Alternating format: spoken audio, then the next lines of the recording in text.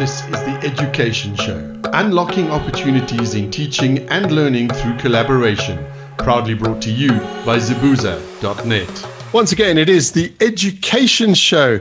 And this time, something we wanted to actually get around to last year, and it just kind of ran out of time. But I think it's always an appropriate time to talk about these things.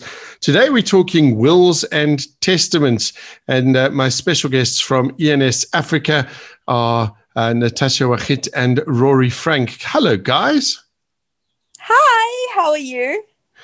I am always good. In my little part of the world, it is grey, overcast, and rainy today, which is a perfect day for me. Brilliant, brilliant.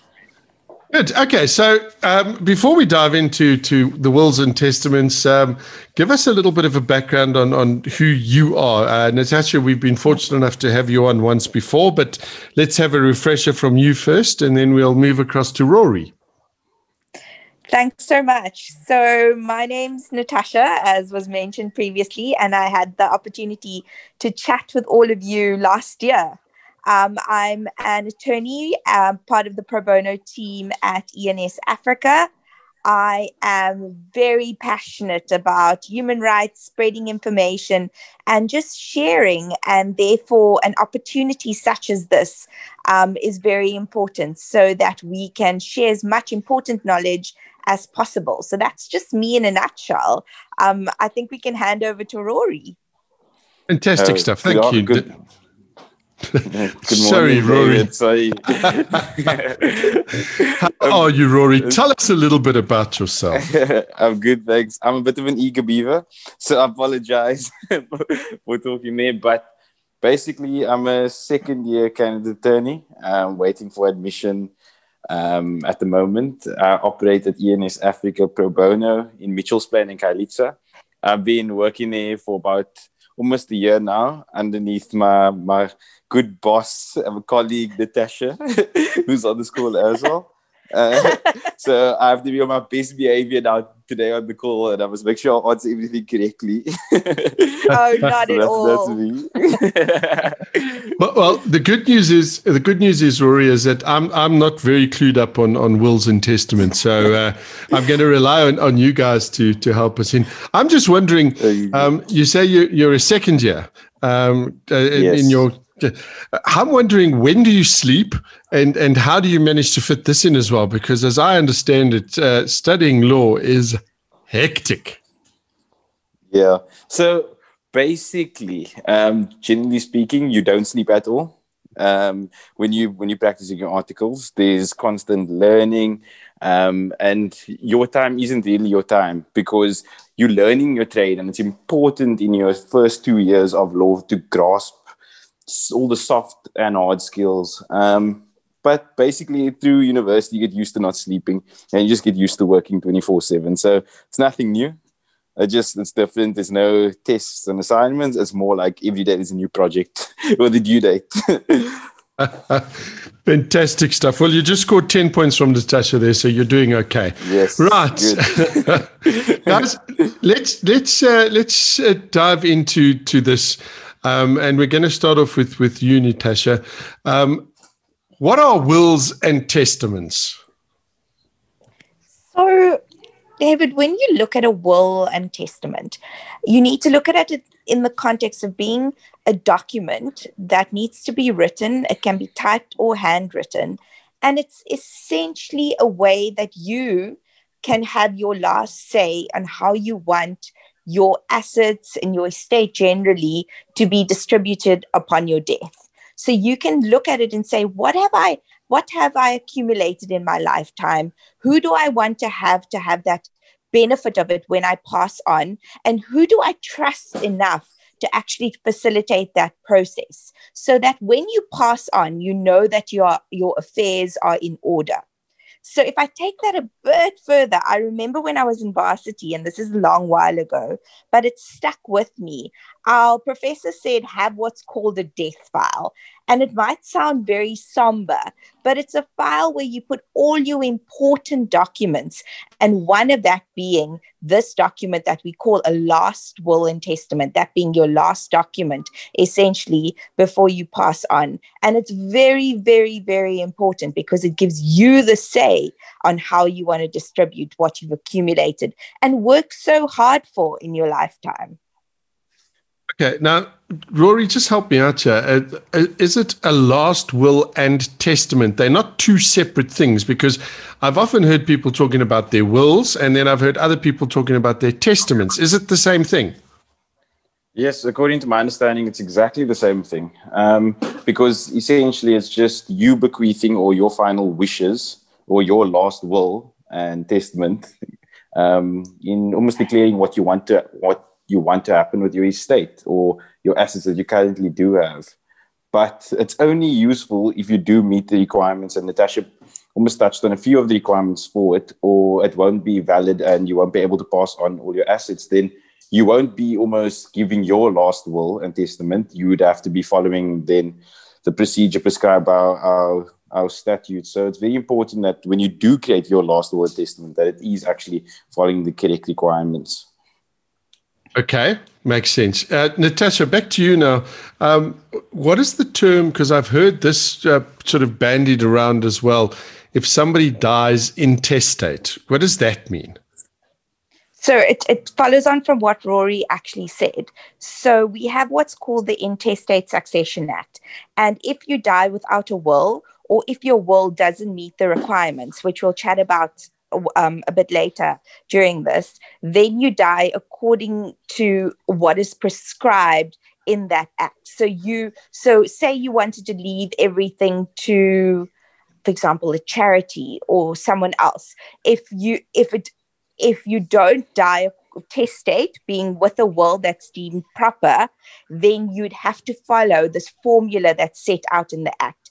And it's quite specific. And therefore, that is why we say, please ensure that you die with a will and that will meets all the requirements. So in essence, it's whether you die testate, whether you die with a testament, being the last will and testament, it fits in really nicely, or you die intestate, being without a will, or even if you did have a last will and testament, it didn't meet the requirements, and then it flows according to that specific act.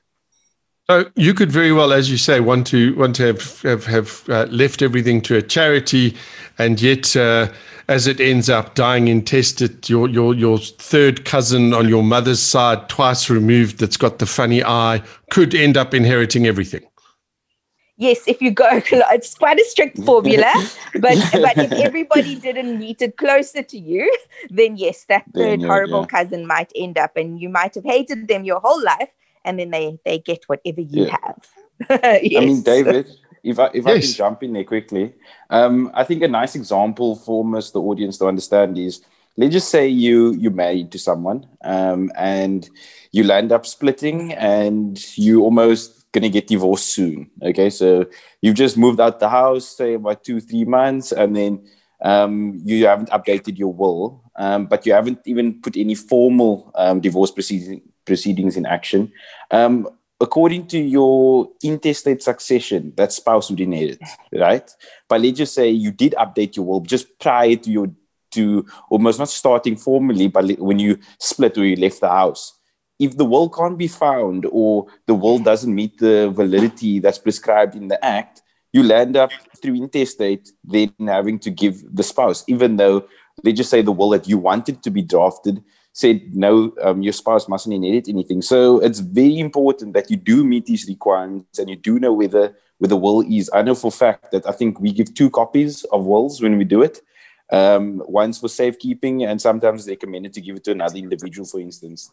So it's very important that the will is easily accessible in your death file, like Natasha said, and it's valid. If I can come in here quickly, David, sorry, I don't want to interject, but it's very important, just whilst Rory was talking about that you have original versions of the will. Yes. So, because the master only accepts an original. So sometimes it's unfortunate, people might come to us and say, do you have a copy of the will, for example, and we're like, yes, but it's not the original, so it's Yes. not going to be of use. So we just want to let the listeners know that, yes, we give Yeah. you 2 originals, or you should ask for 2 Yeah. originals if someone is drafting it, but keep those originals in a safe space, because the master only looks at originals. Yes. Okay. And as you said, it sounds a bit somber and macabre to have this death file, but I think it's actually a very good idea, because you've got your last will and testament. That's the kind of place you would put your policies and insurances and all of those things. And just on that note, just to illustrate how important this is I got divorced quite a while ago, and didn't think of anything. I'd drawn up a last will and testament when I was married, and it was just one of those things. You do it and you hand it over to the bank. And I was actually chatting to a guy as a financial advisor, and he said to me, "Have you got a will?" I said, "Absolutely." And he said, "Have you amended any of your policies?" I said, what do you mean? And I'd forgotten, so if I'd passed away, my ex-wife would have in fact been the beneficiary of those policies and had that paid out to her. So something you need to be very, very aware of. Yeah. Yeah, so Definitely. we always say that if you've undergone any major life changes, or for example, you've had another child, or you've gotten divorced, or anything really, then have a re-look at your will and just ensure that it always expresses what your wishes are, so that when you pass on, that last will is a true reflection of what your wishes were. Yes. Yeah, absolutely. I came across also a good few years ago, a very interesting man. His name escapes me now, but he was working to save the vultures down in the Eastern Transvaal, in the Lowveld. And he was very, very passionate about vultures and where they fit in the ecosystem, et cetera, et cetera. And his wish, which he'd put down in a last will and testament, is that when he sort of pops off this mortal coil, they had to take his body to the vulture feeding site. So, that's one of those more kind of weird, macabre things that I've heard. Is there something, Natasha, in a will which you can't say, like this guy going, "Well, go feed me to the vultures"? Is there something you can't say? Well, things that are against public policy. So, for example, blatant racist bequeaths, you can't say. Also, trying to rule from the grave is something that you can't do, because, for example, if you bequeath something to someone, you can't tell them how to like utilize it or spend it or so forth. So when you draft your will, just make sure that it's in line with public policy, that it's fair, that it isn't illegal what you're asking somebody to do, or what you're bequeathing in terms of your last will and testament, because all of those will not be accepted, and it could result then in your last will and testament being deemed invalid, and then you actually in essence dying intestate. So just keep a lookout on that. Now, one of the things that I want to get on to is how to know if a will is, in fact, the last will and testament, or if Uncle Joe didn't have something written down that he'd popped into his coat pocket. But we'll get on to that. I think we've covered why we need wills, because that's our chance to decide where our assets, etc., go. But what age should you be when you draw up your first will? You need to be 16 years or older. Rory and I actually were like, let's make sure that this is correct, right, Rory? So we had a look at the act yesterday, and we were like, 16 or older. And you obviously have to be of sound mind and must be able to comprehend your actions and what your instructions are. Okay, so as young as that. But I mean, from a practical perspective, would you say, once you sort of leave school at the age of 18, it's a good time to start with this process, because a last will and testament isn't necessarily a static document. I have an uncle, and in the last couple of years that I'm aware of, he's changed it about 4 times. Yeah. Yes. So get thinking about your assets, it's always important, and it's a good check-in for you So whilst the act says 16, but as soon as you have anything that you deem that you want to maybe leave to someone, or if you have a very strong opinions on, for example, if you want to something like how you want to die, for example, if you want to be cremated or if you want to be buried or such things, then yes, because it's like you said, it's not a static document. So it's sort of like getting yourself in the process. It's a lifestyle, rechecking it every couple of years. So yes, from maybe I would say like as soon I drafted my first will when I was 18 because I left school and big changes were happening. Okay. I don't know about you, Rory. That makes sense. Yeah. I think some 16-year-olds naturally wouldn't, but I think generally if you do have assets and there's a lot of kids that start working at a very young age and they've started to buy their first car, not that they can drive it underneath the age of 18, but I think if you start collecting a few assets, I think you need to start taking precautions and start planning your will immediately. Okay, yeah, that makes a whole lot of sense. Now, the next question, the burning question for me is how do we go about drawing up a will? I mean, can I go down to my local news agent and is there a what do you call it, like a template or something, or download a template from the interwebs or write it on a piece of paper? What do we have to do to draw up a last will and testament? To answer your question, there are templates available, but I always caution and say speak to somebody that has the expertise to be able to assist you. There are interventions available that do assist you. For example, there's National Wills Week and so forth. So if you can't afford an attorney, for example, look out for those. But there's certain key things that you need to look out for. For example, it needs to be written, be it typed, or be it actually done on the computer. It needs to be signed by 2 competent witnesses on each and every page. You must make sure that those witnesses are not going to inherit in terms of the will, and all the assets or all your requirements need to be written in clear, plain language so that it's easy to actually understand. You need to actually nominate an executor. We do an alternative as well. And the testator or testatrix has to sign on every single page.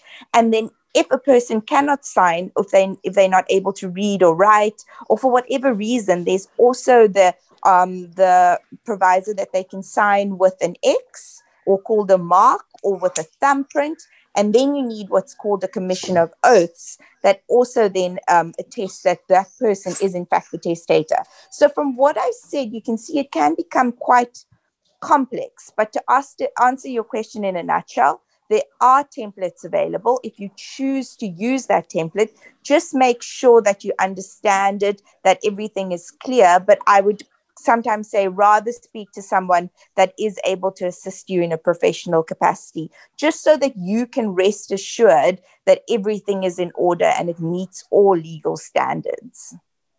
Okay. Now, Rory, if I could direct this question to you, in terms of your last will and testament, as Natasha said, maybe look for advice, get somebody to do it. I've oftentimes heard that the banks will do it for you, and that I suppose has its own pros and cons as well. If the bank does it, because then they can become the executor of the will. And obviously, this is something we need to touch on as well, because, they say that the only 2 certain things are death and taxes. And when you die, taxes are still there. Is there a sort of a recommended route to go, although you have options? Okay, so I think that becomes very preferent. Like it depends on the testator's preference, because I know for a fact a lot of people find it easier just to have everything at the bank.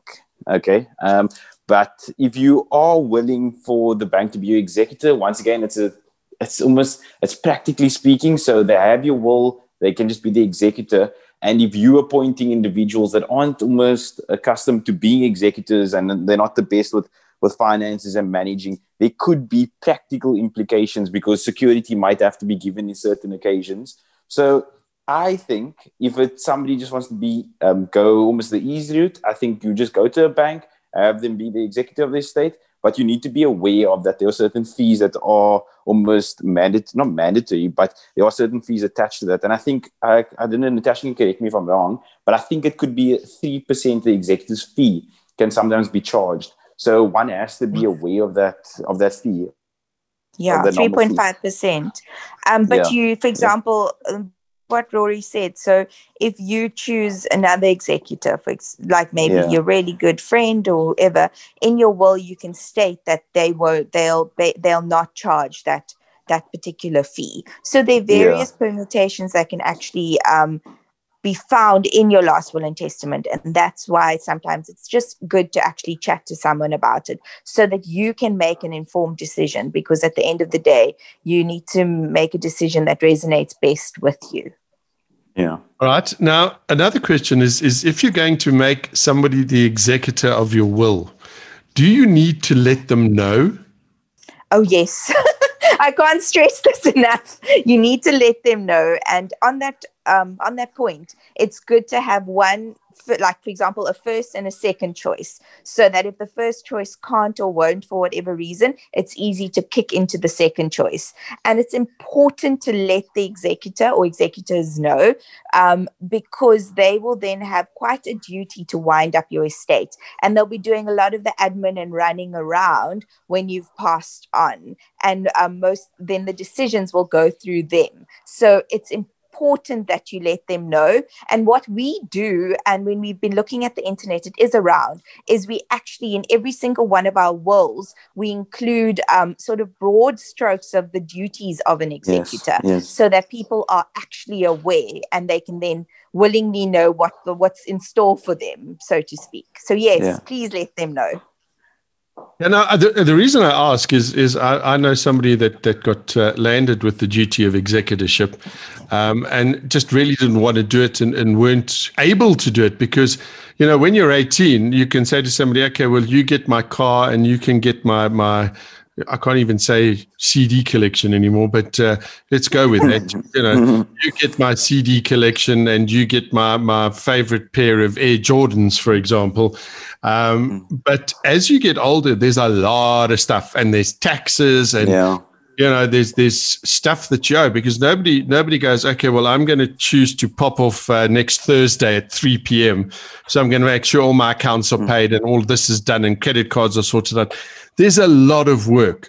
In terms of what you guys do, and when I say you guys, I'm not talking just ENS Africa. I'm talking about people, lawyers in general. Do lawyers offer that service? Is that a good way to go?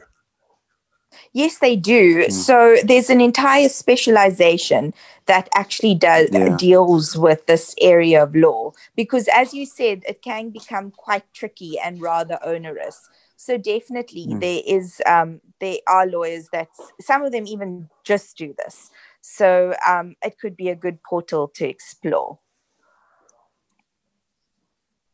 Okay, because one of the things that I've heard people say before is, but if you go to a lawyer, it's expensive. And my argument, in return but at least it's money that you've now spent, and you know that things are going to get done properly, because I've seen it. Sort of part of my family come from one side of the railway tracks, and the other part come from another side of the railway tracks.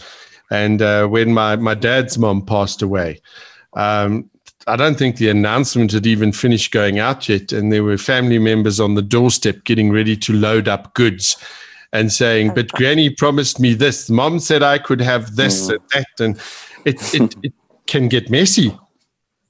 Yeah. It does. Death sometimes brings out the worst and can cause a lot of strife and hardship. And therefore, we reiterate once again that it's important that everything is in order, and therefore you eliminate all of that potential strife that can occur, because emotions are running high. Death is not a pleasant experience, and you just want to make one thing settled so that doesn't add any more hardship. So yes, it is an option, And like we said previously, there are legal practitioners that specialize in it. We actually even write an exam focused on this topic specifically. But David, yes. If I can jump in there, I think that the whole idea of the lawyers overcharging, yes, there might be some bad lawyers out there, but paying for the expertise it's almost advisable for when you're drawing up a will. And I think this almost goes into that initial question of yours of, can you get a template of it? Can you just download it and make your own will? You can, but you should not in a certain way, because you might land up with clauses that are very not enforceable. They might be enforceable, but they almost land up being able to cause more conflict amongst the family instead of almost creating peace after the fact the person has died. So when we talk about the executors being appointed as a corporate institution, or the will being drawn up by corporate individuals, I think it becomes very important to remove all of those burdens that you as a person might be feeling during your grieving, to remove the administrative, almost the annoyance of having to know you have to go to the master's office, then you have to fill out this document, and then you must look for all the creditors, and just having almost a fair corporate person to assist you with it becomes a very important almost thing for the whole mourning process as well. So if you go back to the question, should you have lawyers and stuff to be the executors? I recommend that if you can afford it, for numerous practical reasons, such as those of people not just running out the house after the death with the furniture. You know what I mean? So I think that almost ties in nicely with the initial question you asked. Yes, but so I agree with what Rory said, but also in instances where people aren't able to afford, for example, maybe paying someone or so forth, please do make use of these campaigns that are run once a year during National Wills Week, or do contact organizations such as ourselves that do assist on a pro bono basis, so that at least you can chat to people where people can assist. They can draft a solid will that doesn't have any ambiguities, and you can rest assured. So just keep a lookout for that as well. Great. Well, that leads me very nicely onto the next question that I had for you guys. What are some of the pitfalls and some of the things we need to look at when we draw up a will? Okay, so you need to ensure that all the information, especially biographical details, are correct. For example, spelling of people's names, including their full names, ensuring that there's possibly an ID number or date of birth. Ensuring that you an address of a house with an earth number, and that it's all drafted correctly, to ensure that firstly the person that's the testator or testatrix is 16 years or older, of sound mind. Make sure that the formalities are correct in terms of everybody signing and having two witnesses also sign. Make sure that the will is dated, so that you can, if there's another will lurking around, you can compare the dates. I know you asked that question earlier to say, how do you ensure that this is in fact the last will and testament? You can look, the date is a good indicator.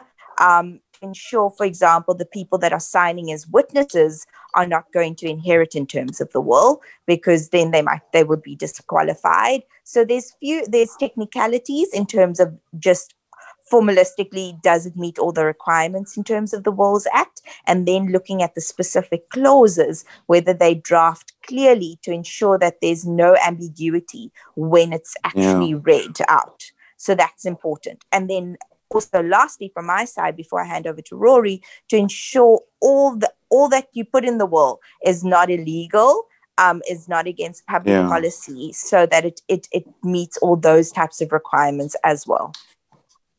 Sorry, Rory, I was off on a tangent there, imagining some of the stuff that could be willed to people, like my secret moonshine stash, So anyway, okay. Especially during this time. Exactly. Rory, some thoughts from you? I think from my side, Natasha actually got all of them perfect. I think just ensuring all the clauses are not against public policy, make sure the formalities are all met. Natasha touched on it numerous times. I think those are almost the most important things. There's nothing more to add. I think Natasha got it perfect. Just before we wrap up, though, we've got some great, exciting news that Rori and Natasha from ENS Africa are going to be joining us at this stage once a month, I believe, and we're going to be talking about all things legal. We're going to be talking about the Constitution, the Bill of Rights. It's going to be fantastic. So, Rori, Natasha, thank you so much for taking the time out and having a chat to us. We wish you all the very, very best, and we'll be chatting to you again in the next month or so. There we go. And then we'll give you all of that information as and when it becomes available. We thank each and every one of you. Thank you for listening, and we'll chat again very soon. That was the Education Show. Simply learn. Join the conversation on zibuza.net. That's zibuza.net.